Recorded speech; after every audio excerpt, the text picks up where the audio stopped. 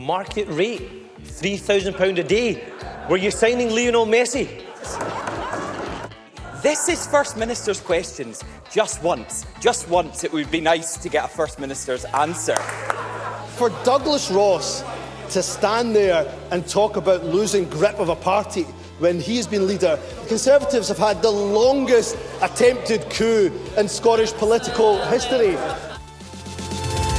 The Steamy, a laudable production for the Scotsman.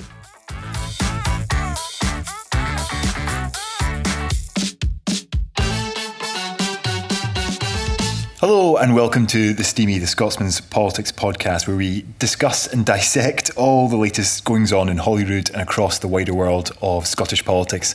I'm Alistair Grant, the Scotsman's political editor, and I'm joined today, as always, by Rachel Amery, the Scotsman's political correspondent. Christmas is almost upon us. I think it's literally now less than 2 weeks away.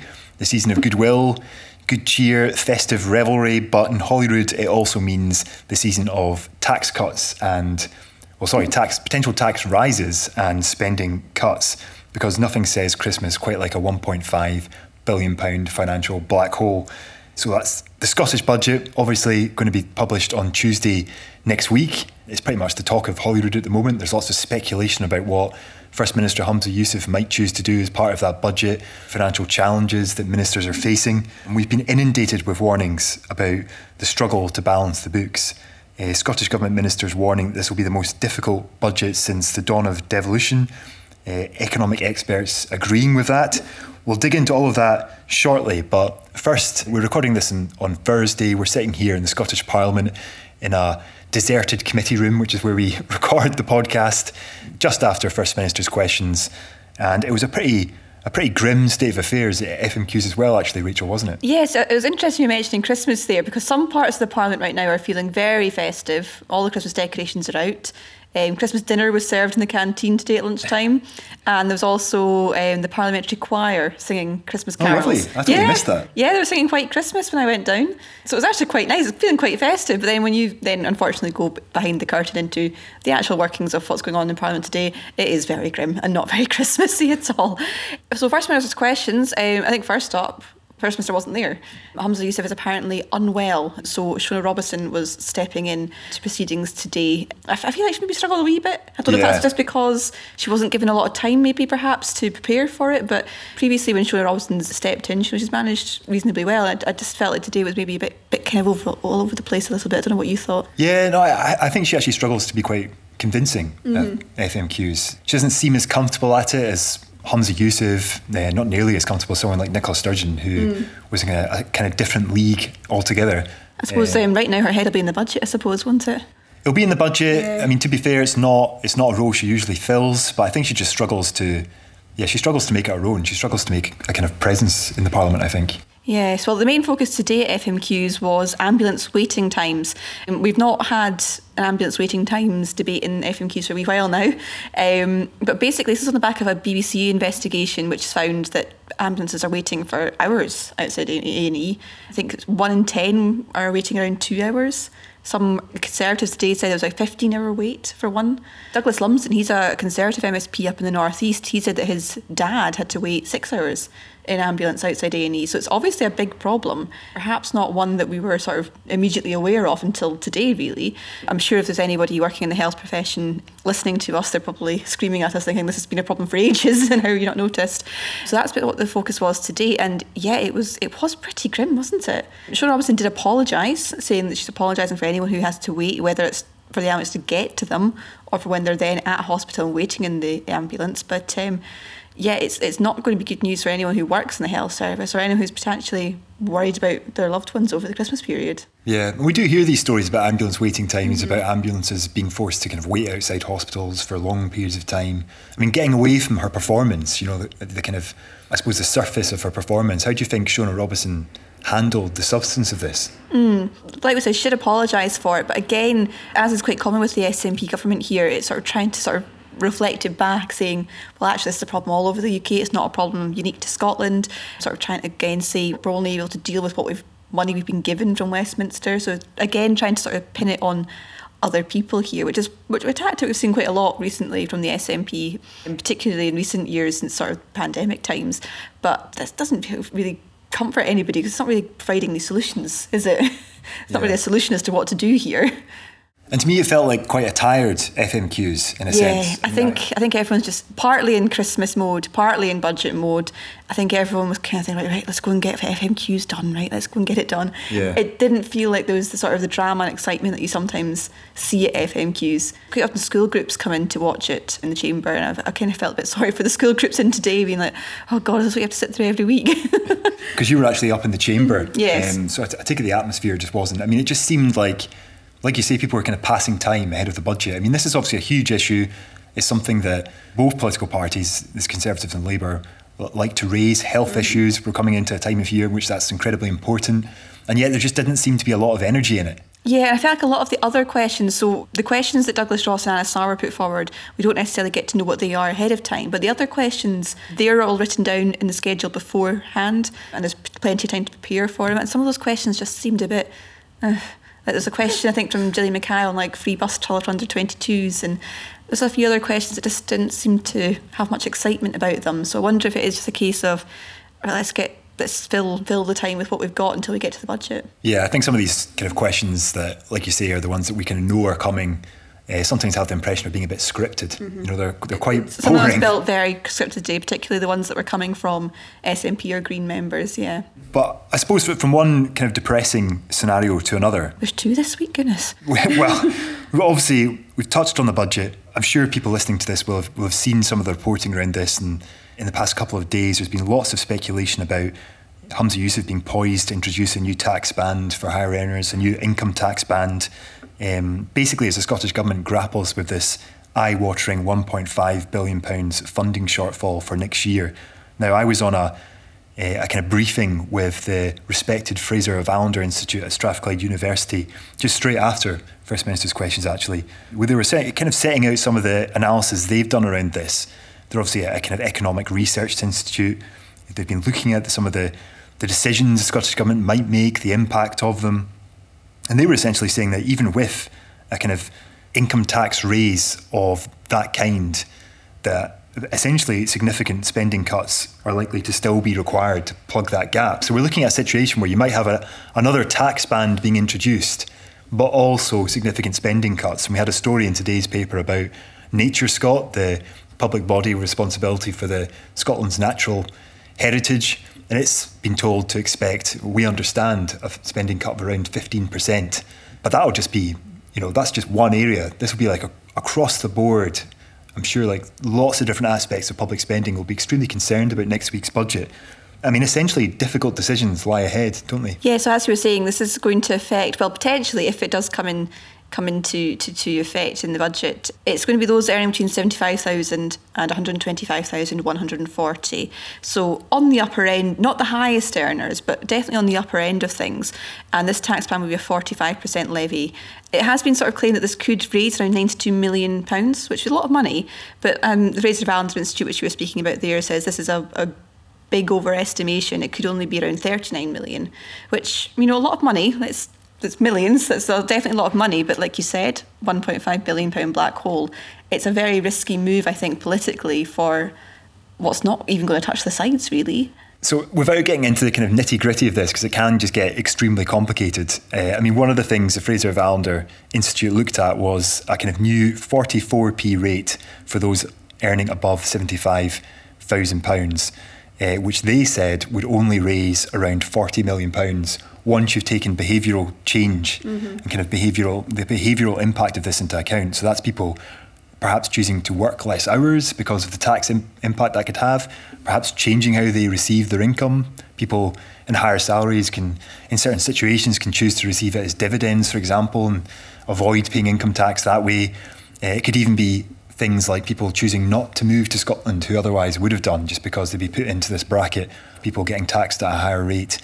And when you think about it, introducing a new tax band for that section of higher earners and potentially suffering the backlash that would cause. You're going to have newspaper front pages, you're going to have...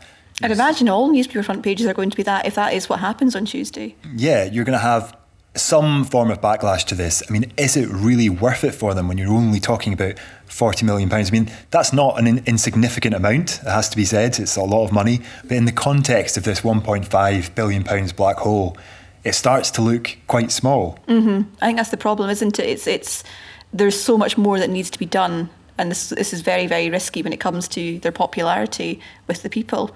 And I suppose it's one of these things, if you're struggling to meet ends meet and you're in a tax band that this isn't going to affect you, you probably are thinking like, yeah, people should pay more. But I suppose if you're in that tax band, you are then thinking about these decisions of what am I going to do with my work? How am I going to work things? Do I move to Scotland? Do I not? And I think employers as well, particularly in certain businesses, I'm thinking like some sort of IT businesses and things like that who potentially pay their employees a lot. They might then be considering like how many people do we hire in Scotland, that kind of thing too. So there are other implications to think about here. But yeah, it seems like quite a risky move for potentially not a lot. Yeah, because it seems to be that 44p rate that's the one that has got the traction in the last couple of days as a potential move that they could do. And as I say, there's just so many things that come into play there. I mean, the other aspect of this, I think, is that obviously Humza Yousaf at the SNP conference back in October announced this council tax freeze that he said would be fully funded. We've yet to find out what fully funded actually means. Yeah, that's one thing that a lot of people, particularly council leaders and council finance officers, are still getting quite angsty about at the moment because they don't know and they're not probably going to find out until Tuesday. And there's been lots of warnings about councils declaring a bankruptcy. Technically not bankruptcy because that doesn't exist in Scotland, but essentially the same thing.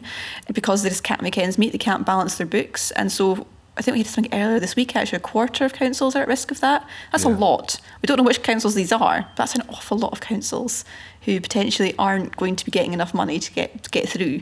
So, yeah, it's a lot of things that are going to go wrong, I think, at this point, unless the budget is done really, really well on Tuesday. Yeah, and I think the Fraser Allender Institute were saying that basically that fully funded council tax freeze would cost upwards of £300 million. So you're talking about a substantial chunk of money on this pledge that was made at the SNP conference, which, you know, lots of people would say is not progressive because it benefits those who are in the kind of higher earning bracket. And yet those higher earners are also going to be potentially moved into this new tax band. So it seems to be quite a confusing narrative that's developing around this budget. And I think that's one of the problems. Usually when you publish a budget and when you stand up, you know, in this case it would be Shona Robison, when she stands up in Holyrood and presents the budget and gives her speech, you want to have a kind of narrative, that you're pushing. You know, lots of times under Nicola Sturgeon it would be this focus on, you know, kind of poverty, stuff like measures that would help close the attainment gap, this kind of presenting themselves as progressive and forward thinking in those kind of ways. And Humza Yousaf is seen as to the left of the SNP. But this budget just seems to be, certainly the trails we're getting, or trails is probably the wrong word, the hints we're getting, it's quite confusing. I mean, if we're struggling to understand the heads and tails of all of this, I feel so sorry for anybody else who's paying tax out there and doesn't follow politics every day, because how on earth are they going to understand any of this, really? It is very, very complicated. But yeah, I think we're hearing as well that people in the government cabinet are not happy at the moment. There's still disagreements between certain members of the cabinet as well. We know there was the emergency cabinet meeting, was it last week, I think? Yeah. While not unprecedented, it's very unusual. So it's clearly causing rifts and causing upset already, and that's before we've even seen the budget. Yeah, and obviously the spending cuts are going to happen somewhere. The axe is going to have to fall in some areas of public spending. You would think, you know, traditionally the health service, for example, has been protected. There's other aspects of the Scottish Government budget that they're obviously going to want to focus on. But yeah, I mean, there's going to have to be cuts somewhere. So they're not going to be able to keep everyone happy. And essentially, come Tuesday, we're going to have a lot of unhappiness, I think. I don't think anybody's going to be happy. So you think about the health budget, for example. You could put the entire budget completely on health. Theoretically, let's just say that. It's still never going to be enough. There's still going to be more that needs done. There's still going to be areas that can't get funded. So yeah, it's an impossible task, and one that I do not envy Shona Robison for. I don't think many people will be envying her this week, next week, because there's just so much to do and no one's going to be happy from it. Yep, well, we'll just have to wait and see. That happens on Tuesday next week. Yeah, there'll be a lot of fallout from that. I think the fallout will last weeks, potentially months. Obviously, the Scottish budget itself will come in the new year. This is just a draft of their tax and spending plans. But essentially, it's a grim outlook at the moment. I know, and this is just for Christmas. I feel like we should be getting a bit more jolly and everything for Christmas. It feels like every year the warnings seem to get more and more grim. But I think there really is a sense now that things are kind of coming to a head. Well, somebody said it was going to be the worst budget since devolution. I mean, that's pretty dire. Fraser Valander have that in the report. It's the most challenging financial backdrop to a budget process in the history of devolution, which is quite something. We're talking about 25 years almost. Yeah, and you think about if we going through the recession in 2008 and think about the pandemic years and all that kind of stuff, and to think that this is going to be worse potentially is quite daunting. Well, on that, Merry Christmas. On that cheery thought, from Holyrood to Westminster, and our political correspondent in Westminster, Alexander Brown, who has the latest on the fallout from the Rwanda legislation.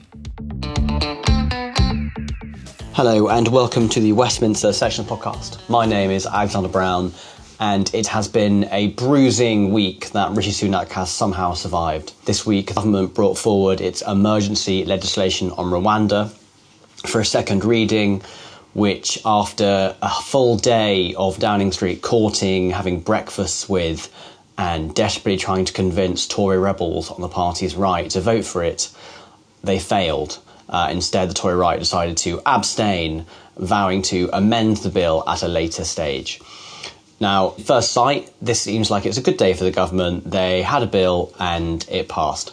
But it's not that simple. This is a second reading. It is impossible. The very idea that you could lose second reading as a party of government is alien. That's not something that really ever happens, and it hasn't happened for more than 20 years. But going forward, this isn't good news for Rishi Sunak. He may have passed a bill, but it's created a huge headache for him that will come to a head in the new year. At third reading, the left of his party, the One Nation caucus, have vowed to amend it to make sure it complies with international law. However, if these amendments don't go through, they could be inclined to vote against it. On the other hand, you have the Tory right, the ERG, the Common Sense Group, the New Conservatives, or as Mark Francois is calling them, the Five Families, who are calling for more extreme amendments. They want to push the law and the bill even further to try and make sure that international courts can't hold the UK government to account for trivial things such as international law. The problem is, any of these amendments go up, it'll get voted down by the left. Any amendments from the left, it'll get voted down by the right of the Conservative Party. And this all comes for a bill that I've spoken to ministers who, they dislike it. They have asked Downing Street to think again, and Downing Street are basically saying, we've gone too far. And even now, the government can't say if this bill is actually legal. So we're going to a third reading with a bill that could be illegal. Any amendments from the Tory right will make it illegal. And if it does go to a vote, they will vote it down anyway. And when Rishi Sunak has made his whole thing about being someone who can stop the boats and reduce immigration, with this policy, which no one really expects to stop the boats or to be legal, if this does not happen, it's hard to see how his premiership isn't dead in the water. It is hard to see how this isn't a vote of confidence in his future and one that he will fail. I mean, the view in Westminster among MPs, even his allies, is that he's done. He won't be leader after the next election, and he certainly won't be Prime Minister. But it feels like after this week, that's a process that's only going to speed up. Thank you so much for listening, and there'll be more chaos, I'm sure, just in time for Christmas, and if not, in the new year. Thanks, Alex, and that's all we've got time for. Thanks, Rachel. Please tune in next week to the Steamy, where we'll have probably be talking about the budget. I would have thought we'll probably maybe have a look back in the year as well. Might be a bit more cheery, closer to Christmas. Hopefully a bit more cheer on. Try and make it slightly more cheerier, but I'm sure there'll be lots of stuff to talk about after Tuesday. As I say, a lot of fallout from that, a lot of groups who will want to have their say. But until then, thanks very much. Cheers.